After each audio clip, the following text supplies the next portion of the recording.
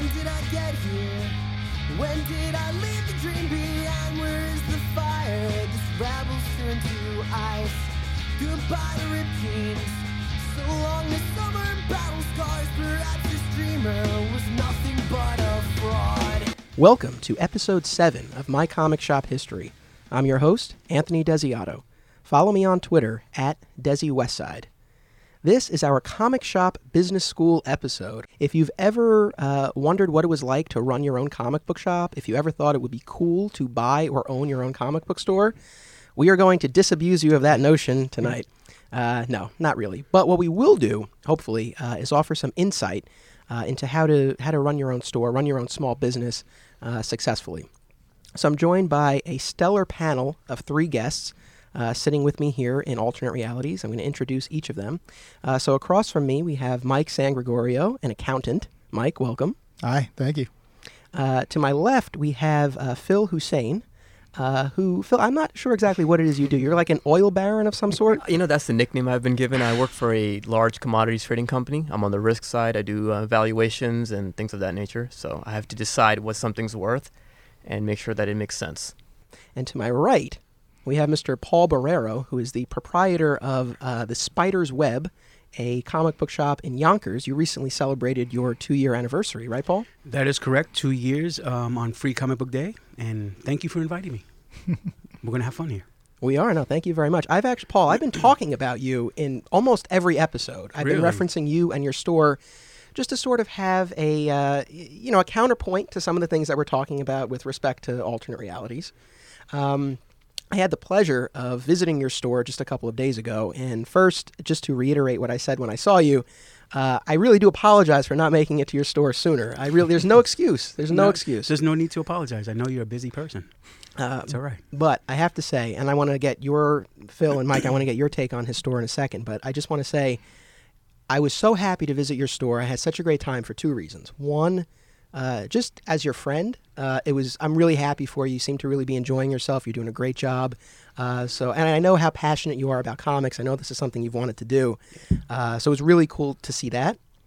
And then just as a comic book fan, I think any fan listening to this has had that moment. You go to a new area and you check out the comic book store there. And, just going in was a lot of fun. To see a store, and this is something we'll really get into in this episode, but to see a store that was organized, well lit, well stocked. I bought 5 graphic novels from you. Oh, wow. Yes, you did. Thank you. Yeah, thank you. Thank you, because I bought all 3 volumes of Superior Spider-Man, because you had them all, which, for the past few years, pretty much the only store I've been in has been Alternate Realities, and the experience is a little different. So now, Phil and Mike, have you each been to Spider's Web? I have not, but the funny story is about the Superior Spider-Man. I had to go to upstate Connecticut in order to pick up those trades. You know what? I did not realize. So I will be coming to your store, rest assured. Yeah, you could have gone right to Yonkers. I did not realize that. And Mike, have you been to Spider's Web? I have. I enjoyed the experience a great deal. I've been telling people about it. Whenever they thank you. attempt to mourn the loss of alternate realities, I say, no, we're all on to bigger and better things, and try to point them in your direction. To echo Anthony's point, I visited many comic shops in many different places, and there's very few that had the welcoming and appeal of the Spider's Web. And granted, I'm a local. I'm from Yonkers, but going in there and it's like, oh, okay, this is what I was thinking when I think comic book store. So I love it. Thank you for all your kind words. I appreciate it. Thank you. You got it. You want to, obviously we've been plugging Spider's Web, but you want to tell people where it is and where people can find you online? Sure. Well, first of all, the address is the Spider's Web, 887A Yonkers Avenue. We are directly across from the back parking lot of the casino.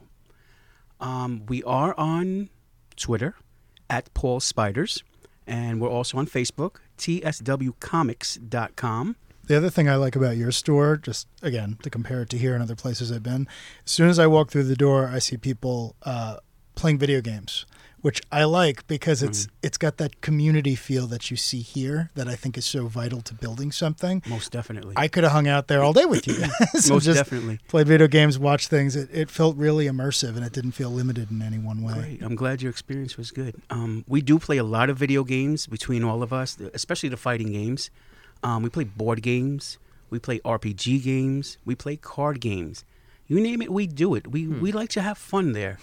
That's what we like to do. And especially when the community is around us and they don't have any place to go, they come to us, and they have fun there. All right, you sold me.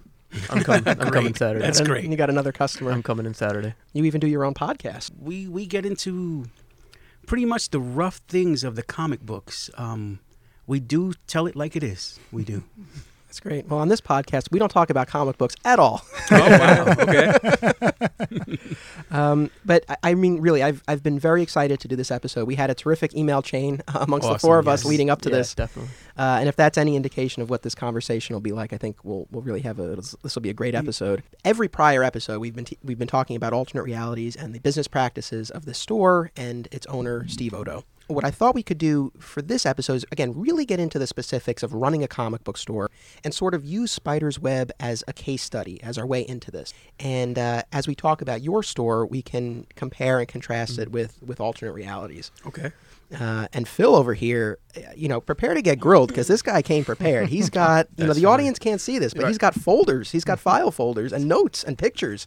You know what? It's just interesting to meet someone with another store to kind of see how they use things like automation and things of that nature to kind of better streamline their business, which, with this business, I'm not going to, these things are a little antiquated at times. So I'm actually very curious and excited to actually hear Paul's thoughts on this. This would be great. Yeah. I mean, when I sent my email to you guys, one of the things I said was, I don't want this to just be a gripe session about alternate realities. Not at all. We've sort of done that before. And again, there's a lot that Steve has done well, and, we'll touch on that as well. But I really, again, for anyone who wants to know what goes into running a store, anyone who wants to do it themselves, because, Mike, I know you and I, and Phil too, we've all talked about one day buying alternate realities. Yes, we have. Of course. So that idea of owning your own store, and Paul did it. No, but remember, I wanted to own alternate realities as well. Perfect segue. So that's where I want to start. Okay. When did you first have the idea of you wanted to own your own comic book store? I got to go back 30 years. I've been collecting for over 30 years. I want to say I've done the city job. I've done the state job.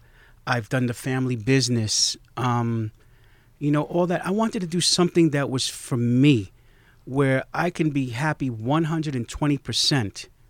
And something, I could put my heart and soul and passion in. And that's what I did. I remember there was a time I was talking with Steve Odo, and I was thinking of buying alternate realities. You had been a customer here for some time. I had been a customer here for over 20 years. Sometimes you call me the number one customer. Sometimes you call me the number two customer. Well, what I remember is we always knew we were getting paid when you came in. This is true. This is true. We knew the store would do enough business that day that we could get paid. That's very true. So I talked to Steve Odo. He told me the ins and outs of what's going to happen, and he gave me very good advice.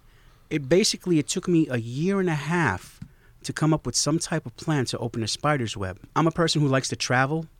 So when I go to a state or a different, city or whatnot, I will always stop in a comic book shop. And I will look at their stock, look at their walls, look at their floors, look at their statues and the showcases that they had. Doing color combinations, things like that. I look at the customers. What are they buying? What piques their interest?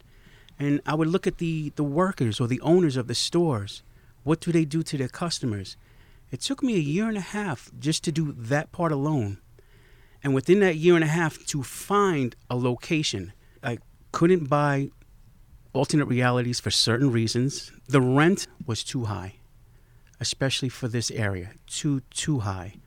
I don't think it's really any secret. I can always cut this after, but Steve pays $7,000 a month in rent. Exactly. And if I was to start a business here, because I would have done everything refreshed, restocking, doing this, paint, whatever I had to do, it would come out of my pocket and it would be just so much money, so much expenses. I told Steve Odo what I was going to do, but I'd still be a loyal customer until I found something. And a year and a half later, I found something in Yonkers. At first, it was fearful. I was scared, just jumping into something, even though I knew the industry and everything. But I had to quickly learn the business part of it. Pretty much what I told myself is, forget about the fear. Just do it. It's your passion and it's your dream. Just go for it. So I opened up my business on Free Comic Day, 2013. After you found your location, how long was it to actually set up the store and open? Well, I opened in May of 2013. I had to do everything from March. I moved in March, signed a lease in March, did my floors, painted, put up the paneling, waited for my stock to come in. Towards the middle of April, everything was really set up except for the back issues. Basically, I was ready to go on the free comic book day. I mean, that's pretty quick. Yeah, that's pretty quick. It's not not that long. It doesn't take that long. You talked about the rent, because that's when all of us that we dream about owning a store, and then when reality hits us, when we're like accountants or businessmen, we go, you know what, this is going to be a little tough with that rent. It's just the cost, man. You're absolutely right. Let me just be honest with you. I own commercial buildings. Mhm. I know rental rolls and everything. I know the taxes. I know what to do with the utilities, blah, blah, blah. Because a lot of people don't realize you have to pay for your Con Ed bill. You have to pay for your water bill. You have to pay for all your expenses from, wherever you get your merchandise. Right. You also have to pay for, I got Verizon, and you know how expensive that is. Of course. So I have to pay for that. And all these expenses coming together, I found the perfect rent. And I'm not going to lie, I'm happy there. I've become established within 2 years. When I really knew that I was established was this year for Free Comic Book Day. When you see a line forming at your door at 10 o'clock in the morning, down the block, going a little bit around the corner, I get chills because I achieved something. I said, I'm well known. The people like the store. They like me. They like the staff. We're doing something right. And that was pretty cool that day. But it's grounded in reality, too. The fact that you chased your dream, but you understood, okay, these are my variables, and I need to be able to manage that risk. Whereas, most of us dream about things, but don't realize, I have to worry about rent being this much. I got to worry about all this. So it's just business savvy on your part. And I'm not going to lie. I've made mistakes. To this day, I still make mistakes. I order over books sometimes, It happens. my numbers. With the numbers, you can never get it right. I've learned that. It depends on who comes in, what month it is, what title it is, who wrote the book, who's appearing in the book. And it's just so many factors in there that, sometimes I'll order like maybe 20 of these, which I should have ordered maybe 50 of these. So, Paul, there's probably a time component to this as well. We just passed your 2-year anniversary. I guess from day one to now, how do you feel about things? And not just the business. I mean, this came from a place of great passion. So Yes. Do you still get as excited on a Wednesday that, hey, I'm going to get my books? Do you still have that? I still have that passion. I still pull all my books off the wall.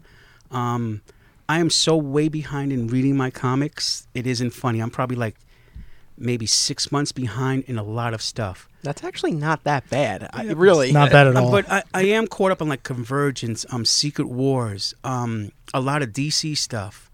So I'm caught up in a lot of that. Was there ever the idea of opening a second alternate realities location once it became clear that you wouldn't be able to buy this one? There actually was, but there would have been so many business legalities. Becomes a franchise. Franchise, copyright, taxes. Now you have to pay more taxes. Now you have to become a corporation. You can't become an LLC or whatever. There's a lot of things to consider when you're doing a franchise. And plus, there's a franchise tax as well. So it was considered, but then I said no, doing my own thing. Fair enough. Going back to the initial thought to buy this place, again, not trying to get you to criticize Steve, but Right. just again that business sense. For however long that was a consideration that you might take over this place. I mean, what were the sorts of things? Because I know you were doing some evaluation in your head from the Yes, start. most definitely. So, what were some of the things that you were thinking you would change, and things that you would keep or expand on? Well, the first thing I would have done was change the whole front. Use Diamond's products, which is their cash register and their computer system. Updates everything, and I guess we'll get to that in a sec. The boards on the wall, they're grayish. I wouldn't have, it's a darker tone. And even though you have fluorescent lights, I would like it lighter so people can see. If people can, I don't want to say people do not feel welcome at alternate realities. But, to me, a brighter store is more attractive to me. Like I said, when I was trying to figure out for that year and a half, my store, I guess my biggest example to use, and you're not going to like this, was Midtown Comics. I figured you were going to say Yeah. Midtown Comics, the That makes largest total sense. comic shop in the city in Manhattan. Yeah. In the country, as a matter of fact. I went to all 5 stores. I went to the Joker's Child. Oh, in okay. Jersey. Yeah, in Jersey, right? That's another great store. St. Mark's. I went to places in Florida, Connecticut, Rhode Island, Maryland, California. You name it. I've seen all of it. All beautiful stores. But the one that really attracted me was Midtown Comics. For the simple fact because they had light wood, that color light wood on the walls, on the floor. And when the lights really hit that, you can see everything.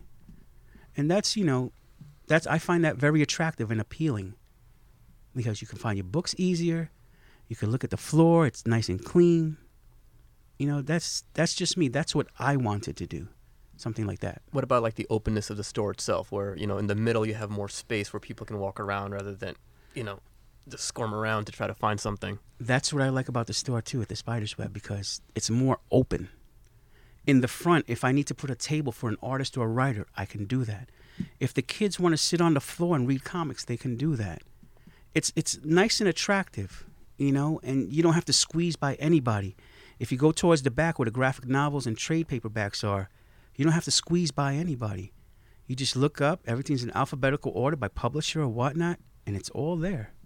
It is all there. I mean, like I said, that was one of the things that impressed me the most because when I was working here at Alternate Realities, one of my tasks was keeping on top of our graphic novel library, trade paperbacks, making sure that, when we sold something, we took note of it, we restocked it if we had it in the back. Yeah, we would write it down. You're much more advanced than that, and I really want to talk about that point of sale system. No, so do I. But with the trades, we would write down when we sell a trade, we restock it if we have it in the back, and if we didn't have it, Steve would reorder it. Over the past few, I don't want to say once I stopped working here that stopped happening, but over the past couple of years, whether it's a connection or not, over the past couple of years that really hasn't happened as much to the point where I honestly don't know if either Steve even takes note when a trade paperback is sold, and certainly things are not restocked with the regularity that they once were, to the point where again, I mentioned I came to your store, I bought all 3 volumes of Superior Spider-Man. Maybe we have volume 2 on our shelf here, maybe.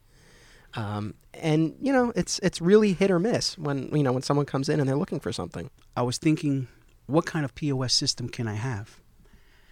And also I was researching Diamond Distributors at that time. And I noticed they had a cash register with a POS system. It's Windows-based.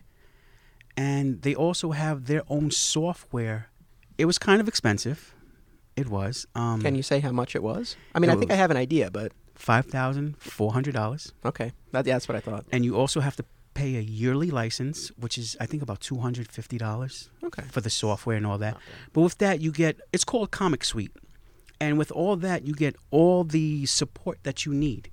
You can call Diamond. I have my own staff at Diamond. Not my own staff, but, my own support person. His name is Brad. You got a rep. Yes. And this guy has been phenomenal. Brad has been phenomenal. When I first got the POS system with Comic Suite, I had to take a little training with that. I had to do 2 to 3 hours a day with Brad. So you figure 4 days, you got like 12 hours right there. And that didn't cover everything. That just covered the basics. If, for example, a customer wants to buy a graphic novel, I have the scanner. I scan it with the laser, the handgun, and it pops up on my screen. Name and everything, blah, blah, blah, date, it was purchased, price. And after that transaction is done, I can look into the Comic Suite and see how many I have left. And that's pretty cool. And it'll pop up and say, hey, you have 0 left. You should reorder. So you're not using a Mead notebook to actually write everything down and then transfer into a spreadsheet? No, that is a negative. Everything is computerized and automatic. I can print out my list. For example, on Wednesdays, like I said, I do everything on Tuesday, put out all my books. I print out from the Comic Suite all the customers who have, their series, their comic book series or a statue, a graphic novel. And it's all printed out with their name, their number, because they get a membership number as well, and then everything that they list. Before I can print out that list, I have to check my whole delivery that came in. And they give you the invoice, and we check off everything on the invoice, if it's damaged, if it's okay, if it's missing anything, and we go to the comic suite, we check, okay, damaged, like 5 comics are damaged in shipping. And they'll give you a choice in shipping, packaging, or at the distributor. Usually it's shipping. Say 5 are damaged. So Diamond gives me credit that week, and the following week they'll send me 5 copies of whatever's damaged. If something's missing, I say, no, I did not receive this. I put a 0 there, upload everything, and within a week or 2, I get my product. Mr. Mike over here, accountant. If we're doing a cost-benefit analysis of this, you've got $5,400 initially. You've got the yearly licensing fee. You've got the training time, right? But then once you're set up, you no longer need to do cycle sheet counts. You don't have to count every book on the shelf every week. You don't need to write down when you sell something. So, I mean, how does that analysis work? Having been here in Alternate Realities many days, watching the staff do the test you just listed out, I have to say that just from a time point of view, it sounds like you're saving a tremendous amount of effort and resources, and that's got to pay off almost immediately. Most definitely. It's amazing. I said at the top that we weren't going to gripe, but I'm going to break that right now, because here's the thing. We've been good, though, by the way. You've been great. Oh. So, actually, in episode 3, I spoke with Brandon Montclair, former owner of the store, and he gave an example to sort of illustrate some of Steve's mentality. And the example he gave was this. If Steve ordered 20 copies of the Watchmen trade paperback, with his discount, he pays $10. It retails for $20, right? If he sells 19 of those, he's made his money back. He's made a profit. He's so far ahead. If he has that one copy left, Brandon said he wouldn't sell it for less than 10, which is what he paid. I would actually counter and say he would be very reluctant to sell it for less than 20 for the retail price. He is very mindful of how much he paid for something. And again, not even just how much he paid, but what the retail is. And I really would argue, and I would stand by this, that that's what he considers the value and the worth to be. What's interesting, though, is that he doesn't seem to be taking into account time. Time is money. Space is money. In that same episode with Brandon, he talked about how he calculated how much it costs for an action figure to occupy space on the wall. So you have all of these other factors, and it seems like Steve is focusing on that. But, I mean, your life sounds a lot easier than his just by virtue of the fact you have this system. If you want to get into the comic book shop business, it's not a hobby. It can get expensive very, very, very fast. I'll just throw out a figure for you. When I first opened up the Spider's Web, I opened up in May. I knew I had to have all my orders 2 months before, and I had to do all that, and I had to do it consecutively, the months ahead. I had to order all the graphic novels from them. I had to get bookshelves. I had to get back issue bins. I had to do my floors. I had to do the walls where everything can hang up. Basically, when I first started out, no lie, painting everything, get the correct lighting, $100,000. Wow.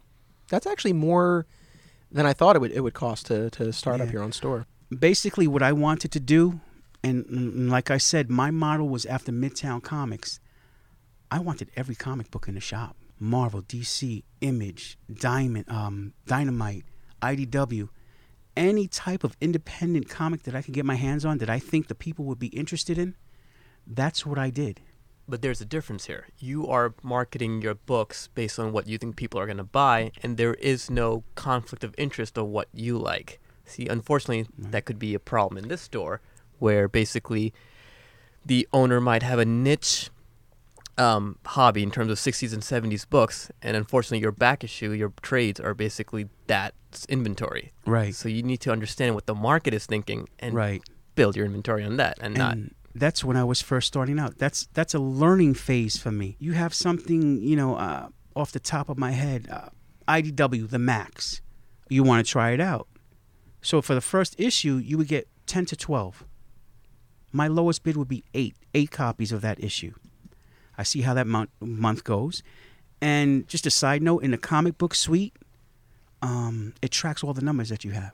So you sold this for this week. You sold 2 copies this week. You sold 1 copy that week, and then you see you purchased 12 copies at whatever tier that you're at, but yet you're left with 6 copies left. Okay, 6 of them are gone. Now that's where you have to play with your numbers. So in the beginning, and it's still a learning process for me too. In the beginning, okay, I lost money, throw them in a dollar bin. You know, or what I also do is I donate them to the Shriners Hospital for children. So like 2 weeks ago, they picked up all my dollar books, and I donated them to the children. Paul, right there, it's the they didn't sell, so I tried to make money back. And Anthony, you said this before about the time component.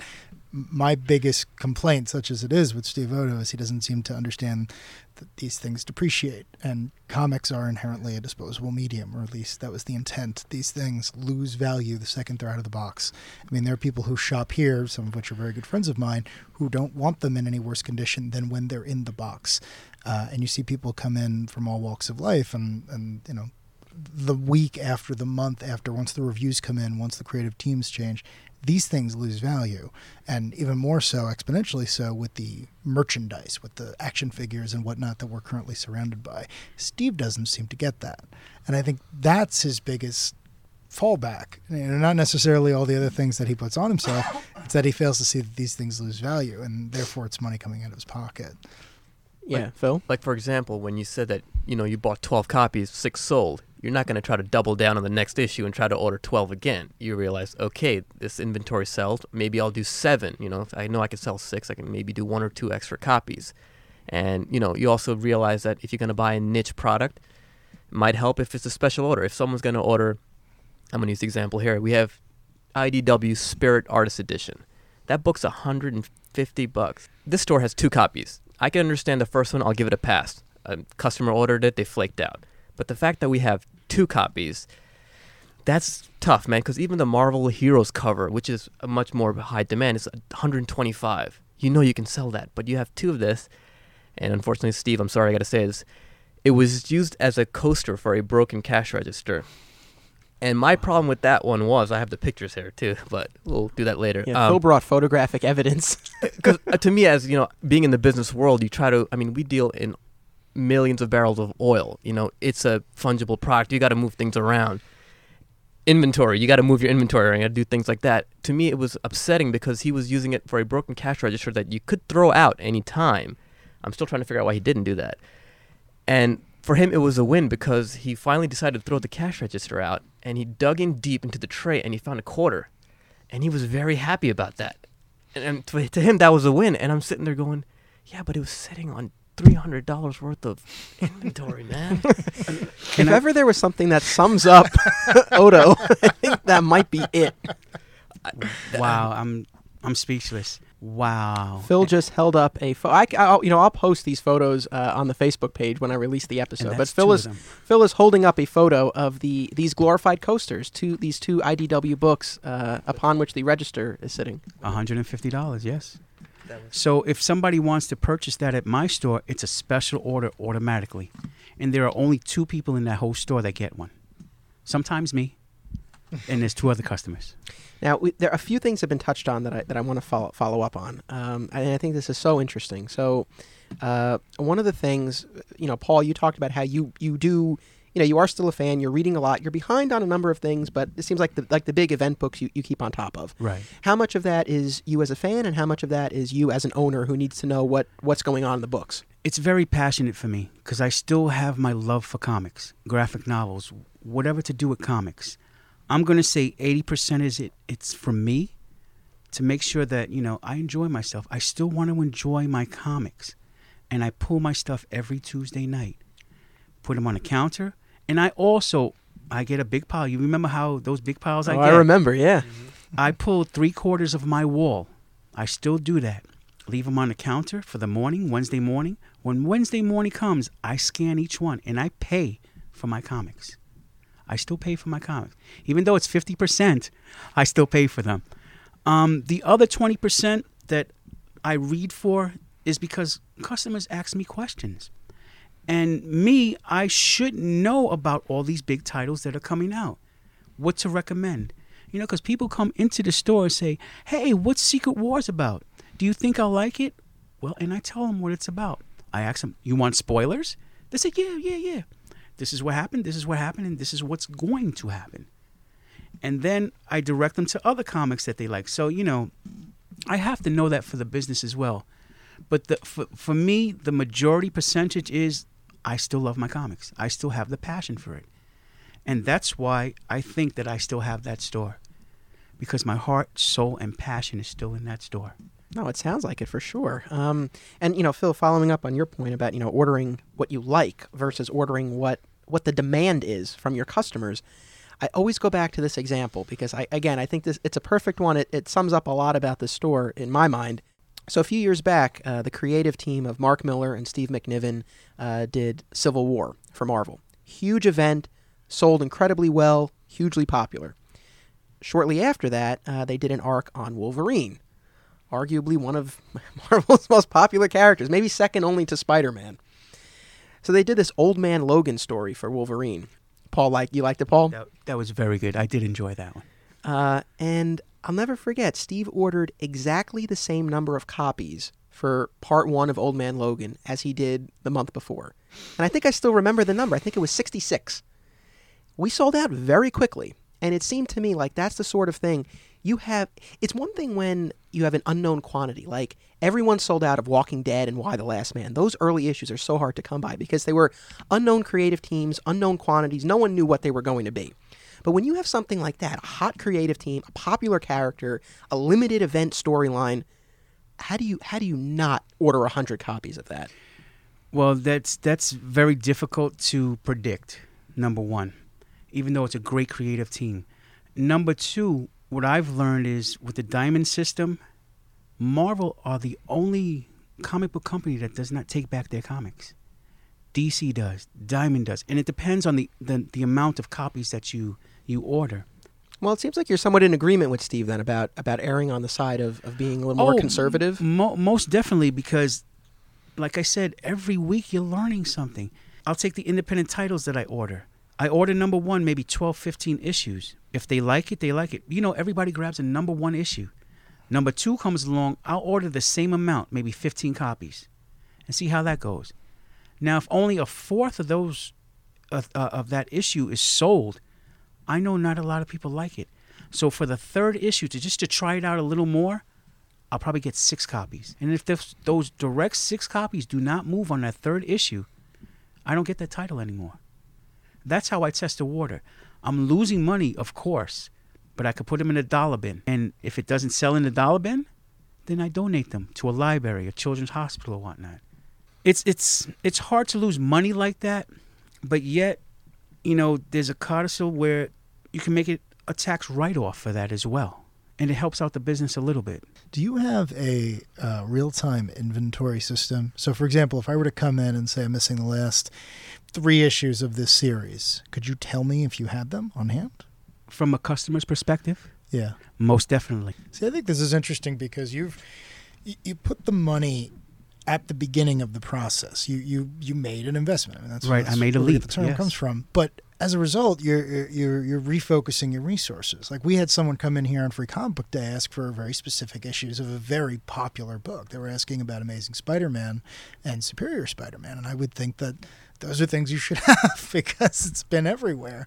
And we had them, but we couldn't find them. And as a result, we had to send the person to Barnes & Noble's, I mentioned your store, to places online because the guy really wanted to read it. And I'm thinking it's more important to get this guy to come back maybe a couple of months and buy something new. But if he can't get his back issues, why would he bother?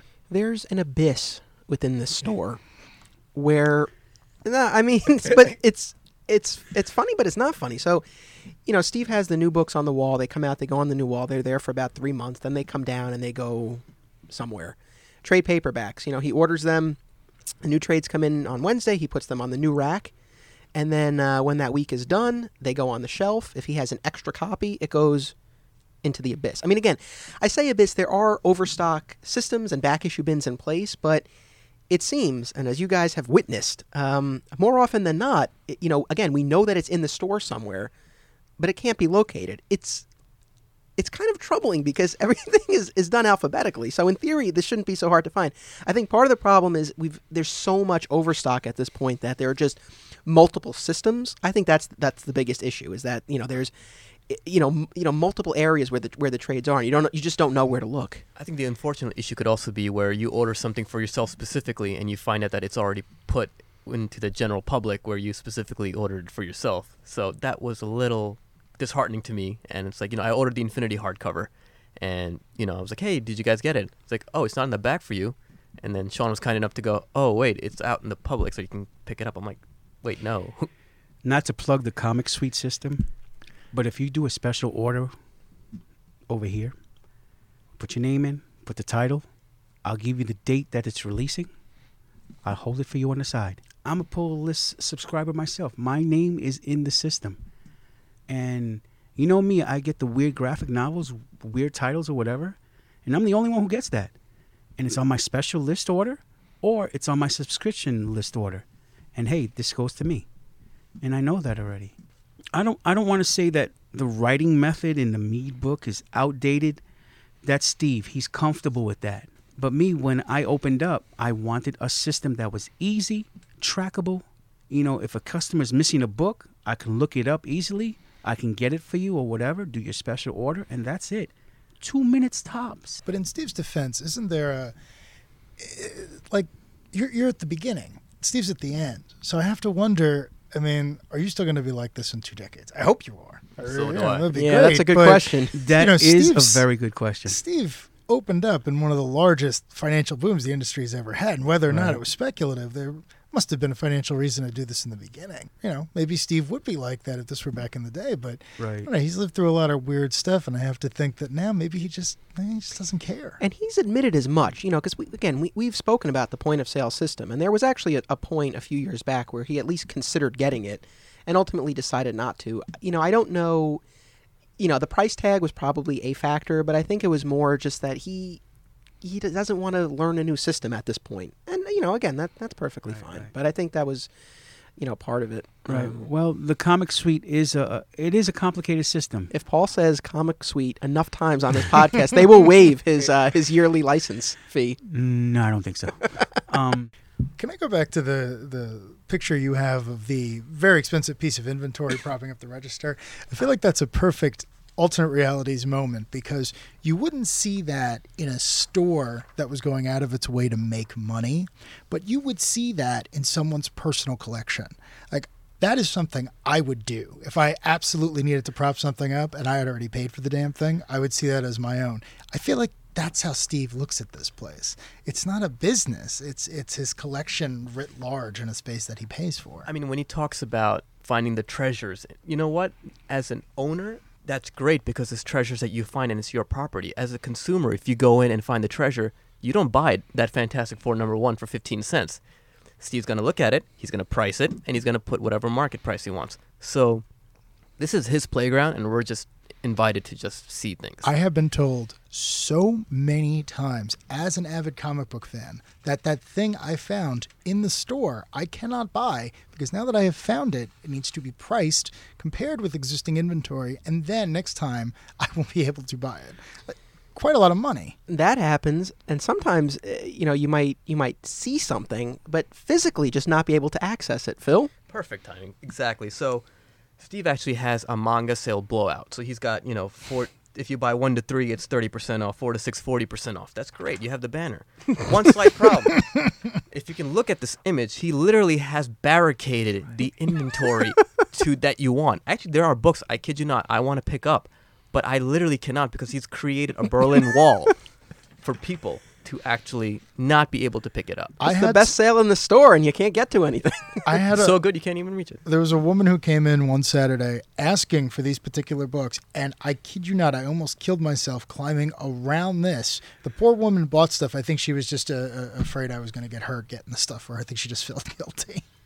I want to jump back to Old Man Logan for a second, not to harp on that, but one of Steve's reasons for not ordering more of that issue is he said, well, customers didn't tell me that they wanted it. So I have 2 questions for you, Paul. Do you run into that situation as well, where customers just aren't very vocal, they don't add things to their pull list? And then the second question, if that is the case, what, if anything, have you done or would you like to do to sort of encourage people to be more vocal about what they want added to their list? Every time a customer comes to buy their books, I ask them, do you want to add anything to your list? Do you want to take off anything to your list? And I'll go back to Secret Wars. If Secret Wars is not on your list and I think you're going to enjoy it, I think you want it, I'll put it in your bag. And you know who I learned that from? I learned that from Steve Odo, because he used to do that to me all the time. He used to put all the types of comics that I like, you know, the supernatural, the mystical stuff, the horror stuff in my bag, my file. And that I always appreciated, and I took that with me. Well, one of the things that I know you do, and you do it well, is again the events. And you have signings. You have people come in on Saturdays to watch cartoons. You do a lot of things like that. You're very active on social media. One thing that I think is really interesting is you've been around for 2 years. Alternate Realities has been around for 23. Your number of Facebook likes dwarfs ours. We don't even have a Twitter, so you're ahead there. So again, much has been said in previous episodes about how important it is to make the store a destination. I put up a place. I opened up a business where I wanted to have fun as well. I put up a gaming section. Board games, RPG games, card games, whatever you want to play. Do these people, do they then go on to buy things in the store? Or do you find some people just come in, they play, and they go? My number one rule is if you want to sit down and play, please purchase some of the merchandise that I have. Is that a rule or a request? That is both. It is a rule and a request. At least do that. Support the shop. I have snacks there for you. I have sodas, water, candy, chips, whatever you need. It's there, and that's the only thing that I ask. I don't charge you to sit down. If you're going to play Pokemon, at least buy 3 packs of Pokemon. And regularly, they are $3.99, $3.99 a pack. If you buy 3 of them, I give it to you for 3 for $10. You're saving yourself $2 right there. Go ahead, go in the back, play. Don't worry about it. But that's also a diversified business that you have, is where, you don't want to make it just a comic book specialty store, where you realize possibly that, you kind of have to expand your horizons, and you need to do Magic, you need to do Yu-Gi-Oh, you need to do something, because, some people have that habit where it's hard to break, where it's like, I just want to do one thing. But in this environment, it's just, you can't. People are interested, they'll buy it. If they're not interested, I start having sales, 25% off. All right, there's a couple of things now that sparked. One is this. At the top of this episode, you mentioned the Comic Book Resources article. It was an interview with Mark Waid. Yes. And there's something very important that I want to touch on in that. So again, for those who don't know, Mark Waid is one of the premier comic book writers. But for what's relevant to this is that he is also the co-owner of a comic book store in Indiana. And in this interview, he made a really important point that all of us who read it latched on to this point. Mike, would you like to explain what that point was? Yeah, Mark, who you got a first name basis with the guy. I have spent enough money on his books over the years. He better believe I'm on a first name basis. I've actually met the man at our very own Westchester Comic Book Show a couple of years ago. He was great. He's a jewel. He said in the article, he hasn't been doing this very long, but what you're going to sell on a Wednesday, presumably your busiest day of the week, should cover your diamond order. And he said that was the best piece of advice he had been given, and it seemed so obvious that everyone except for him seemed to know it. When his store was going through a restructuring, it was his first line every week. And I don't know that that's something Steve has ever considered. So just to follow up on that, so he made that point, and he also said, because that's definitely, we all responded to that. I think it's a great point, and I want to get your take on it, Paul. But and the other thing he said was, for the other days of the week, that's when you make the money to cover your other expenses, to build up the war chest and all of that, pay your employees, all of that. And he said you need to have other things, to bring people in. I think one of the examples he gave were the those pop vinyl pop figures, which I love. He doesn't. he the face you made, Paul, I think is probably how Mark feels about it as well. But he said, they sell a lot of those on the weekend. Well, basically what I do is I look at my invoice, look at my wholesale price, and I just hope and pray that I make that Wednesday, which I usually do. If I can't make it in one Wednesday, I'll make it Wednesday, Thursday, and Friday. I'll break even in those 3 days, and I'm happy right there because I got my money back. It's a return. Now, Friday, Saturday, and Sunday, for me, are kind of busy. And usually it's the graphic novels that go, and also the gaming cards. So, if I know you've been here a couple of times, more than a couple of times, and you want Pokemon, Magic, you want 3 packs, I'll give it to you for, $10. 3 packs for $10.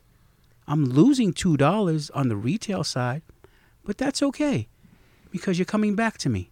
And that I appreciate more. The way Mark Wade puts it, if I can break even within 2 to 3 days, I'm happy. The rest is, just extra cash coming in for the next bill. If you don't mind me asking, and if you don't want to answer, that's perfectly fine. I know you have your other business ventures. Could you live off of what you make from Spider's Web? I could. Okay. I mean, I could pay my bills. I'm fine with that. Well, I think that's encouraging to hear. I think, So the percentage of the business that you do for your pull list customers, what percentage of that is part of your Wednesday group? So basically, the inventory that you're pulling for the customers already versus the I call them the speculators, the guys that come in and just randomly buy books. What is the percentage of that? I'm going to say 60 to 70% my pull list is all the new stuff. How many reservists do you have? I think now 228. Wow, that's... I think more 228 than I thought. now. I think that's Yeah. probably on par with, Yeah. if not maybe a little more than Steve. I think Steve has around 200. There might be more, but you're right there. But, I run into the same problems like Steve has. People want to be on the list. They don't come in for a couple of weeks. Someone puts their name on the list. What is the process? Do you ask for a down payment? Do you say, hey, if you don't see in 2-3 weeks, I'm canceling? Do you have someone calling them back? What do you do?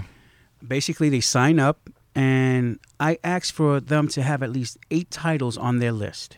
At least 8 titles. And we'll hold them for them. It's a weekly basis, come and go as you please. You get 10% off all your purchases. So it's they get 10% off when they buy. It's not a credit reserve system like we have here? Gotcha. No. I don't do the $100 thing. You get up to $100 and you get $10 back. I give you 10% right at the register that same day. And if you leave your books there at least 4 weeks, that's when you get 1 call. 5 weeks, you get a second and third call. And that's when I suspend your subscription. And not to say Comic Suite again, but you press subscription, suspend, and their list is no longer on my feed. Do you call Yes. them yourself? Or? I do call them myself. I ask them, are you still interested? Do you still want me to pull these books for you? Yes or no? When are you coming in for them? I said, okay, please come in for these, and I will no longer pull books for you until you purchase these. Do you take it personally? Like, do you feel as if this is a personal slight? Like, I want to get Paul, so I'm specifically not doing this? Or do you just say, oh, Dead. it's business, things happen? It's business. Things happen. I had to call somebody tonight. He's been there for 5 weeks already. And it's, every week it's maybe 3 or 4 titles. But it adds up. And he said, please hold these for me. My wife doesn't know about this. We just had a baby. I have money issues. Okay, I'll give you a chance. I'm going to trust you. But don't play me for a fool. And I don't take it personal. I know you're going to have money problems once you tell me you just have a newborn baby. Your wife doesn't want this in the house. She doesn't know what you're doing behind her back. If you don't have your wife's support when you have this type of hobby, then you shouldn't do it. Truer You shouldn't words even- have never been spoken. You shouldn't even hide it from her. That makes sense. And Just a little bit. Again, when I spoke to Steve for this first episode, I brought this up because on our sheet it says you have 3 weeks to pick up your books. If you don't, we'll stop pulling. And I said, why don't you follow your own policy? And he was like, oh, well, that's the fine print. Nobody reads. I was like, well, okay. And the result is you have a box full of stuff. Which is not to say that he won't ever pull the plug. Mike, you were actually on. Your file was canceled. I am guilty of this. So am I. I started a new job. I was working around the clock, and coming to this place, as much as I love comics, was not on the top of the list when sleeping or seeing my fiance was an option. So, yeah, a couple months probably went by, and I didn't even have the 8 required. I had maybe about half of that, but it adds up. And then, one day I did come in, and it was like, it was as if I had, burned down his house or something. Were you given any? I mean, did he call you? No, I wasn't contacted. I wasn't reached out, and he could have done so very easily. It was just, no, this, not only did this not happen, but I'm not talking to you anymore. This is the weirdest thing. I don't take it personal. I understand life steps in. You have problems. That's it. Yeah. That's one of my gripes. Yeah. Well, no, for as much as we might call into question some of Steve's business practices. I mean, a number of his gripes are legitimate. I think maybe the way he handles them could be done more efficiently in many of the ways that you're describing. I mean, it's perfectly reasonable. You announce a policy, you follow your policy, period. He announces a policy and doesn't follow it. So, that leads to issues. Along similar lines, as far as delinquent customers. So you have the customers who ask you to pull books and then don't come. Do you also run into situations where someone will ask you to order a statue for them, and then they don't come in and pick it up? And if that happens, or I guess even before that, do you require a deposit? I don't require a deposit if you're doing a special order. For the simple fact is, Diamond distributors can allocate things, or they can be pushed back, the date or whatnot. So I don't ask for a deposit. If it comes in, I call you. And I have been very fortunate up till now that if I ordered you a statue or whatever, a hot toy, a sideshow collectible, the expensive items, they have come in. I've been very fortunate. I think because I'm up front with them, because the first thing that they ask is, do I need to leave a deposit? And I honestly say, no, you don't have to leave a deposit, because I don't know if it's going to be allocated, or the date, might be pushed back or whatever, or they might cancel it altogether. So, when it comes in, I'll give you a call. I'm being very blessed, and it's been very positive for me. I haven't run into any problems. Now, I mean, I'm happy that that's the case. If that changes, would you continue to adhere to that policy, or do you think you would start to require a deposit? If it happens once, shame on me. Twice, that's when I'm going to start taking deposits. Well, I think the issue with Steve is he has the honor system too much, like he puts too much emphasis on it. If you remember in the podcast, he had mentioned when he went to Japan for a year, he actually came back and bought all a year's worth of books. Right. So he feels that, because he's that loyal to the store, that, people should be the same way. Unfortunately, life doesn't work that way, but he still clings to that notion that, if I'm that honest of a customer, so should everyone else. And then, unfortunately, he gets his heart broken and then gets angry.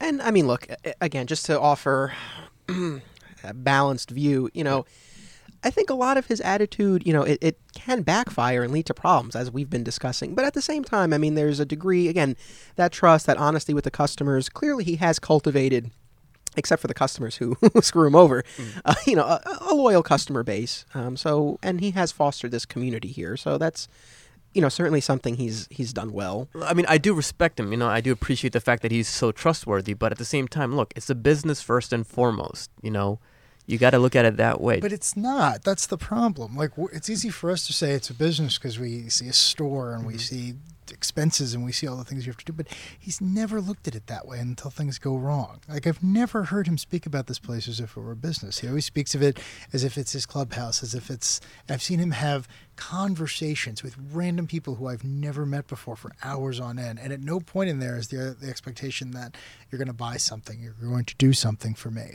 It's like, no, this place is Steve. And the fact that it was making money for so long just happened to be a happy accident. I mean, just to use myself as an example, that's why I came back. I mean, the job in question switched. I had a lot more time on my hands, and it's like, well, what am I going to do? I'm going to go hang out with my friends. All my friends happen to be at the store. A couple days ago, it was Saturday, and I did what I needed to do, and I came by to say hello. And within an hour, Phil, you were here. An hour after that, Anthony, you were here. People came and went.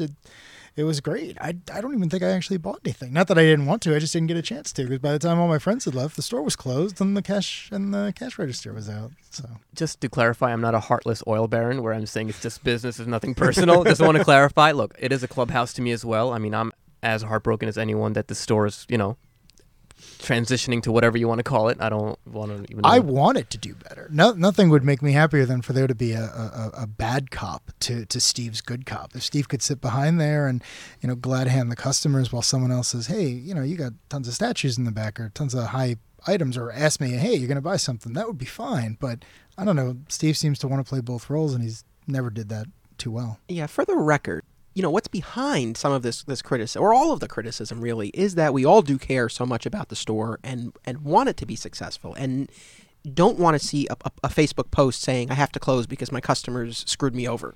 Again, the three, Paul, you do run your own store. The three of us, we have not. So again, we haven't walked in the man's shoes. Right. But I think we all look at things And again, I mean, I've worked at the store, so I have been on the inside of it, and you see things that could be done differently. And I guess it's just frustrating when, certain actions aren't taken. There's this one story. I mean, no, once again, I'm not beating up on Steve. There's this one incident where I was so speechless. Like, all I could do was just listen.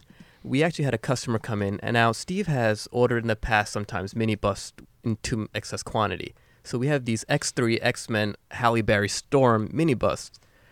A woman came in and actually said, I see that in the back. I would like to buy it. And I'm like, oh my God, after 10, I don't even know how long was X3 came out, couple, 7, 8 years, someone wants to buy it. And Steve just looked at her and said, you know what? They have better ones on eBay. And I kid you not, like, I literally just, like, I just was like, I couldn't understand what's going on. And this woman said, no, like, I really like it. I mean, I looked at it. I want to put it in my cubicle because I think it's really cool. And he just started using some Jedi mind trick where I myself just completely blacked it out because I was so shocked. And somehow he convinced this woman not to buy it. So I looked at Steve. I'm like, Steve, you could have sold this. I mean, you have an inventory. Remember, you have inventory issues, space. You could have sold it. He goes, I know, but why didn't you do it? He's like, because I didn't feel like she should buy it. I mean, that's the thing with the clubhouse where he felt this person should not buy this because, this is his clubhouse and he can decide what he wants. And I was so shocked. I mean, how could you do that? I mean, I'm speechless. I'm speechless right now. I'm sorry. I can attest. I mean, I've seen him talk customers out of buying things far more than I've ever seen him do the opposite. Same here. I've seen it. I've watched it happen. Oh, so it was just first time experience for me then. I'm sorry. No. It's. I mean, your response is understandable. It's just it doesn't seem to fit. I mean, one thing that really has Paul. Paul's beside himself. He just can't fathom this. No, because I remember something happening in my store, and a person wanted to purchase a statue. And I'm saying to myself, are you worthy of this statue? Will you take care of it? Will you give it a beautiful home? That's what I think sometimes. Have you ever not made a sale for that reason? No, I sold it. I did sell it. There you go. But these are just some things that go through my mind. And I'm hearing Phil? Yes, sir. I'm hearing Phil with this story. I'm like, wow. And I think that's the difference. The fact that you might have that consideration, but you still make the sale. No, I have to make the sale. I have to pay my rent. I have to pay my invoices. I have to do what I have to do. And I think, we should address something. And because, for as much as we talk about, the business practices, I mean, the reality is that Steve has not relied on this store to live. He has lived in his family home for much of the time that he's owned the store. He might have approached things differently had that not been the case. Maybe I'm in the same situation as Steve. I can't want for a house. I can't want for any of my cars. Everything is, not to sound pompous or whatever, but everything's paid for already. And I don't have that problem either. But my business has to succeed. I'm putting all my personal money into this business. I mean, there's a sense of principle and morals that you have, but, to the point where, you just have this principle of not selling something to a customer because, you don't like the way that they're going to showcase this. It's just, it's just mind-blowing. I mean, how do you... But it's also telling. I mean, what other industry, especially of a retail variety, gets that dedicated in its product? I mean, this industry is so strange. I mean, Paul's talking about this statue as if it was his own, as if he crafted it. And I know what he's talking about because I've seen people come in here and buy something, and I'm thinking in the back of my head, well, you're not going to appreciate the way I would, even though I already own 2 copies. So it's like, that's something you only see in comics. Right. I mean, you'd rather let it collect dust for 7 years rather than to sell it to someone. It's for me, it's a very hard pill to swallow, but maybe that's just me. Well, to follow up on that, so we spoke of the overstock at Alternate Realities. In addition to what's actually in this physical space, Steve also has a storage space at a warehouse where he houses yet more overstock. Paul, you have a very small back room area in your store, correct? That is correct. I do not have a storage room, a storage facility, however you want to call it. So I have a closet. So everything you have store related, it's in that store. It's in that store. I'm assuming it's a conscious choice to not accumulate overstock such that you would need a warehouse, right? That's the thing. I do not want to overstock. One thing that I learned from Steve about back issues, and he told me this himself, if you overbuy copies, you buy 12 copies and 6 of them are sold, only keep 2 for yourself for your back issue bins. And I've set myself to do that.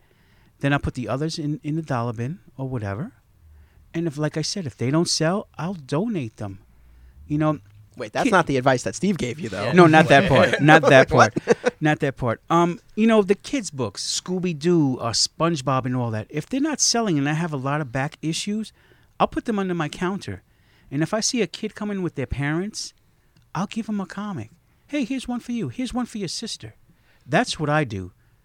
Am I losing money? Yes. But honestly, I get kind of a satisfaction where I see the kids smile. They'll say thank you, and maybe they'll get into comics themselves.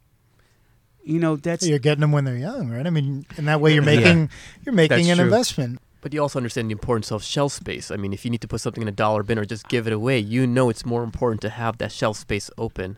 That is correct. Yeah, I mean, at a certain Yes. point, these things are sunk costs. And again, you're just spending more money to store them. No, So- you're absolutely right. And again, giving something away, you're clearing space, you're, again, expanding your customer base, either acquiring a new customer Right. or taking an existing customer and getting them interested in something else. Correct. I mean, there's such value in, again, taking those 6 extra copies that you didn't sell and giving them out to somebody. Exactly. Maybe they'll read it, maybe they won't, they'll like it, they won't, whatever. Right, but right. if out of those 6, even one is like, oh, hey, this is pretty cool, I want to add it to my list. There you go. Mike, I want to toss this to you. So, again, you're an accountant.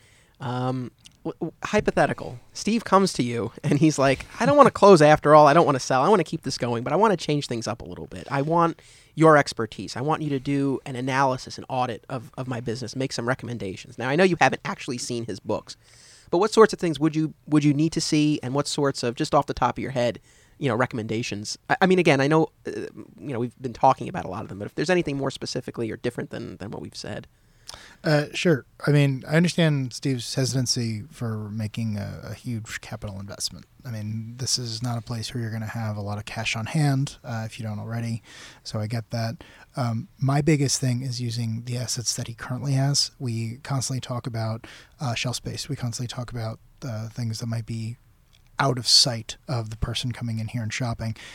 Steve's got tons of regular traffic, and that includes people who come in off the street, and that includes his regular customers. When they come in here, and I'm including myself here, we look at the same things. They're white noise to us. So I'm looking at places where I might want to buy something, and I'm seeing the same things I saw last week. I know they're there. My brain's not really processing. Comics are the same way. I vaguely know where they are, but nothing's being turned over. To use a place like Midtown as an example, where I go sometimes just because it's close to where I work, the books change out every couple of days. And maybe that's not an expectation you can have in a smaller store, but for the person who comes in and they're not what we would call a regular, maybe we can point them at something. And it's difficult to do that if things don't move around, if there's not a real flow.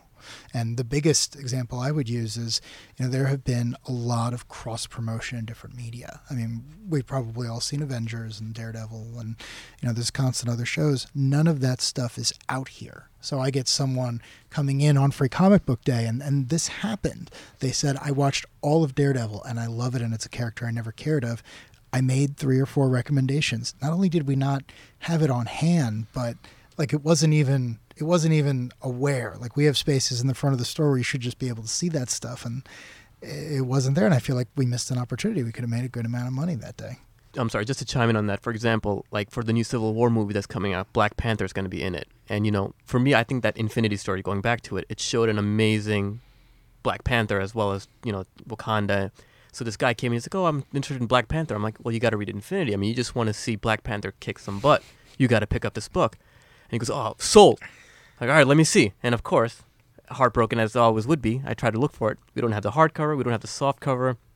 And it's just like, the cross promotion. Look, movies are coming in. You need to understand the importance of these movies and what's going to do. The Civil War graphic novel, things like that. Speaking of the movies, and this actually ties in with another question that I had for you, Paul, about advertising. So, you go to the movie theater and they have these commercials playing, not even commercials, but just the still ads that will run before the commercials even start. And I'm always thinking, like, boy, it'd be great to see an ad for alternate realities before any one of these comic book movies. Is that anything you've thought about? Have you looked into it? I mean, I don't know if it might be cost prohibitive. So that's my, I guess, the first part of it for you. Well, talking about advertisements, I did advertisement in the Cross County movies and also in Ridge Hill movie theaters. It does get kind of expensive, but DC gives you an allowance. an advertisement allowance through Diamond Distributors where they'll pay a percentage of your advertisement. And you can see that on your invoice. It's right there. It's allotted. You know, for example, I have up to maybe $900 right now, and I could use that anytime I want. And they will return that $900 to you for advertisement. If you don't mind me asking, I mean, how much does an ad like that run? A still like that cost me, I think it was $1,200 for the whole month in each movie theater in Cross County. And it's a write-off. It's a tax write-off. You know, it's an expense. And, you know, when I put that in Cross County, a lot of business came in. A lot of my customers saw that, and they would cheer me on. It goes back to, you know, losses and gains. You know, is it worth it? Yeah, sometimes it's worth it. I advertised in the newspapers. I've advertised in the Penny Saver and stuff like that. Those did not work for me. You know, I've learned that in this business, it's more word of mouth. And that was the point of Free Comic Book Day in the first place, right? I mean, you guys opened up on Free Comic Book Day, which was great. I mean, that's how I found out about the place. But I remember thinking back to the first Free Comic Book Day, I think in like 2002, and the point was, hey, Spider-Man's here. We're finally in the movies. This is happening the way we want it. Now go to your stores tomorrow, get a free comic, and while you're there, see what's around. Pick up the comics that you like based on the movies. That's absolutely right. And, you know, I gave away a whole bunch of comics this year. I think I tripled what I got last year because there were so many people this year, and I was grateful for that. That's so interesting. So you're talking about the free comics, the ones you gave away. You Yes. actually increased the number that you ordered. I did, yes. As opposed to here, where I think the number went down, if anything. No, I increased because I also get them for my pull list subscribers too. I'm grateful. I was really established. Everybody came in. Within 3 to 4 hours, all those books were gone. You know, it was so organized. We had candy. We had, you know, balloons. We had all this stuff for the customers. You didn't have a sign saying "Don't be a pig"? No, I did not. Oh. No, I you know, I'm thankful and grateful that everything went out without a hitch. What about a return policy? Okay, this is one of my pet peeves: return policy. If you buy a comic and you bring it back the next day saying I did not like this, I'm not going to refund your money or return it. You already read it. Same thing with graphic novels. You know, I had one teenager, this is an example, one teenager, he bought a graphic novel. He read it and everything, and I had remembered him. He came back 2 days later, and now, you know, it was creased on the cover and stuff like that. And he said, I don't like this. Can I trade it in? And he was with his grandmother. And I looked at it, I said, well, you already read this. This is used. And the grandmother says, oh, just change it anyway. Don't worry about it. No, I'm sorry. I can't do this. On my front counter, it says no refunds, no exchanges. You know, that's a game that people like to take a chance with, and I don't like that game. If someone comes in and they're like, "Oh, I bought this yesterday, but I have it. I didn't realize that I already had it, and it doesn't look like it's been read," will you swap it out, give them their money back? I take it on a case-by-case basis. If you're a good customer and you're always coming back to me and stuff like that, I'll take your word for it. Is it common practice? For me, just being the medium that it is, comic books, I mean, refund is just such a tricky thing. Because it's, you know, if it's shrink wrapped, I can understand possibly if you return it and it's still shrink wrapped. But being a comic book, I mean, you can read it and give it back and just say, oh, I want my money back. It's just that type of medium where it's just... Yeah, it doesn't seem to lend itself to, Yeah. to but returns. It's like buying a book at Barnes & Nobles. I Exactly. mean, over there, you can get your money fast. But this is now a collectible. Once it leaves my store, it's in your hands. But yeah, no refund, no exchange. No, that's ridiculous. It really is. No, it makes perfect sense. What about haggling? Do customers try to get a better deal out of you? And how do you respond when they do? Because I mean, you know, I talked about this on another episode, but this was always a pet peeve of mine. And it's one of those things where, I said this in another episode. It's like, you don't go into Best Buy and bring up a DVD and be like, it says 20, but I'll give you 15 for it. On the other hand, you know, just the nature of this, you know, small business, it sort of lends itself to that. So I get why it happens. But so, yeah, how does that come into play at Spider's Web? I'll tell you honestly, my prices are negotiable. Statues, you know, action figures, trades, and all that. Except for the new comics that are on the wall. No. When people come in and try to haggle, they try to haggle like comic book men or porn stars. You know those TV shows? And I told them, no, this is not like this. It's not. people come in to sell their comics to me, they'll have, like, for example, Amazing Spider-Man 300. I want $1,000 for this. And that's what I do. I laugh. I mean, is it I laugh. slabbed? I mean, is CGC? No, not even slabbed. Oh, great.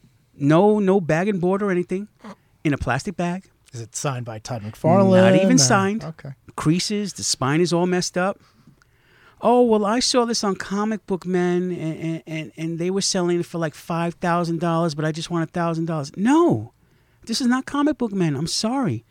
See, the general population doesn't know that the Comic Book Men, and I'm not bashing them or anything, or porn stars, but they're scripted.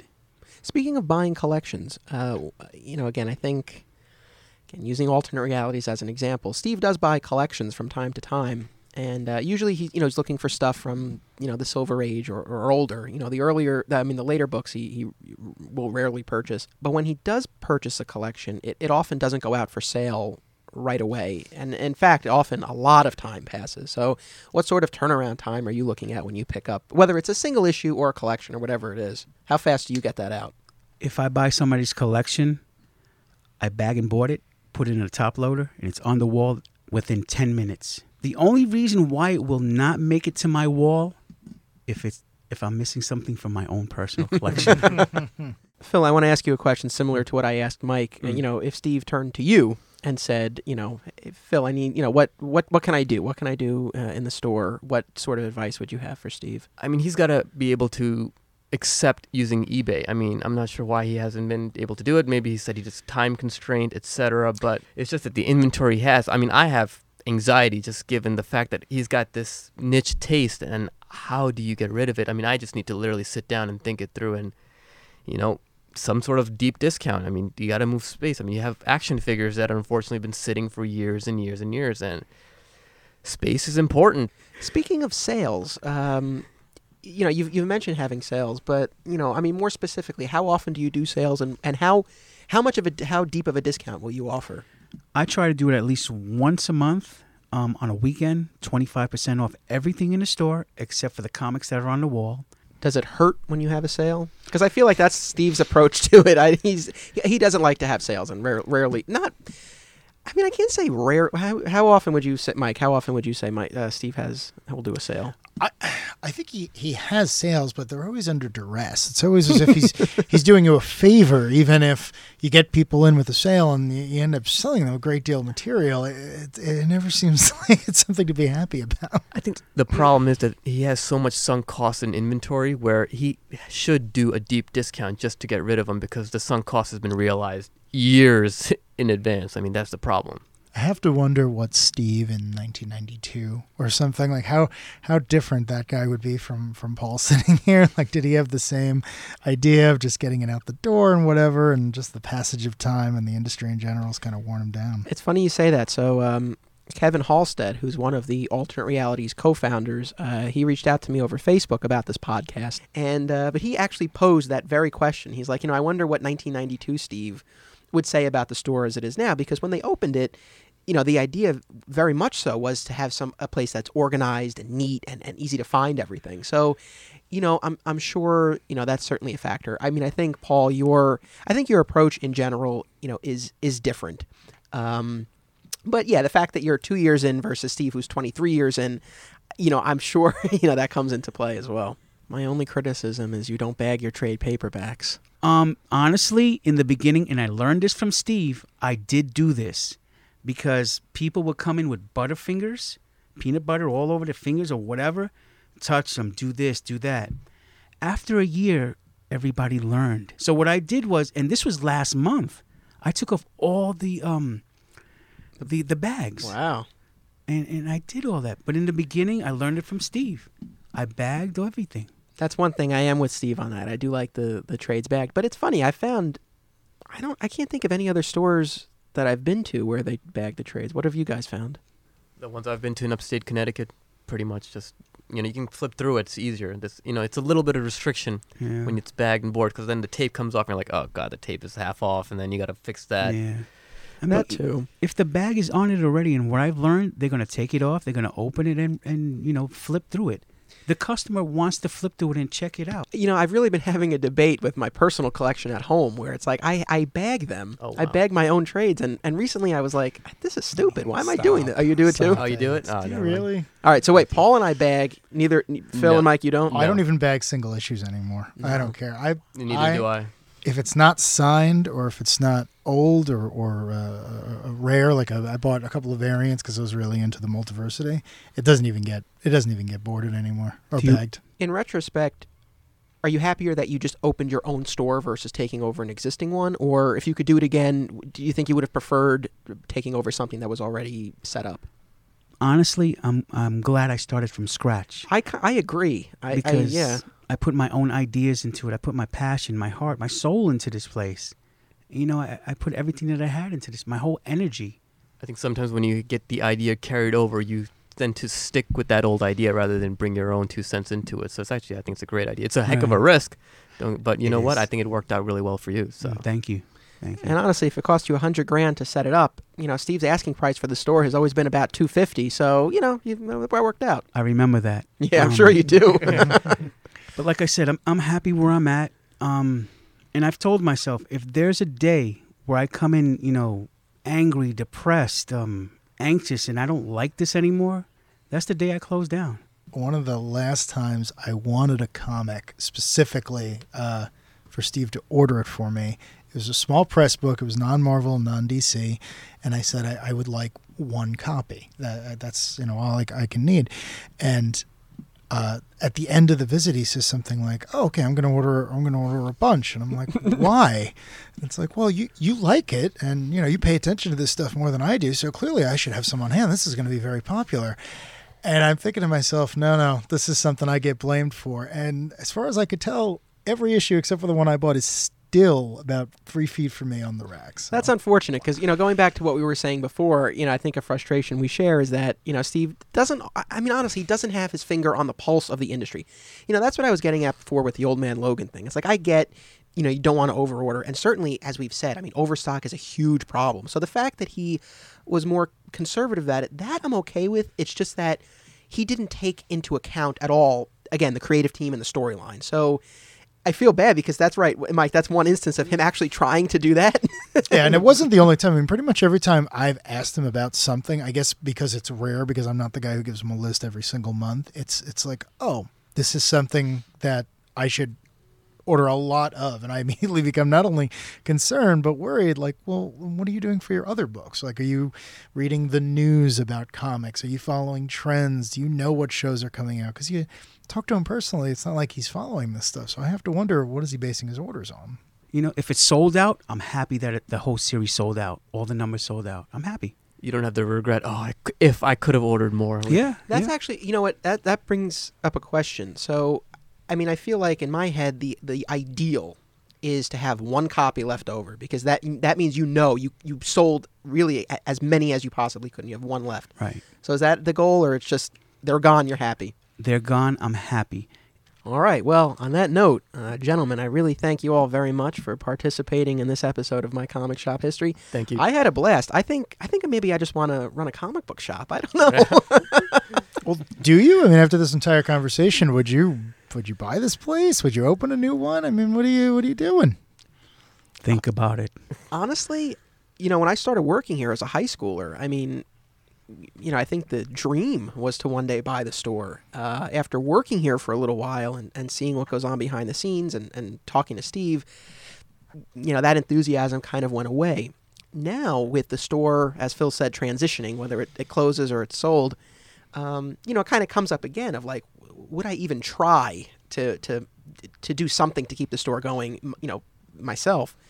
I think if I had the enthusiasm and the passion for comics that Paul has, that I used to have, I think I would at least seriously consider it. But I really don't, and I think that's what would kind of keep me from it. Certainly the community aspect would be great. I'd love to keep it going in that sense. But, I don't think I have the passion for comics anymore. But from the business point of view, it kind of is something I would want to sink my teeth into because just talking with you guys here, again, I feel like a store, Paul, your store is an example of this. A comic book store can be run well, run successfully. I mean, I can't say there's no interest, but would I actually pursue it? I don't think so. You know, Paul's store is a success story. If I would looked at him as a model, I would think differently. But looking at this store, I look at it as, you know what, this is a supplemental business. I do it just as a hobby, as a clubhouse, then it's fine. But, you know, I think listening to his story, you kind of get a little bit more of a confidence boost and saying, you know what, Yeah. there is possibility. Well, I always said, Phil, I was like, if you ever want to take some of that oil money Right. and you and I go into it together, you know, we get a manager to hire to run the day-to-day stuff. And I always thought about it. No, same here. I mean, I don't know if Mike, yourself. My fear is comics are my number one escape. I love them. I'm obsessed with them, and I don't know if I had to look at them from a business point of view, I am afraid I'd come to resent them.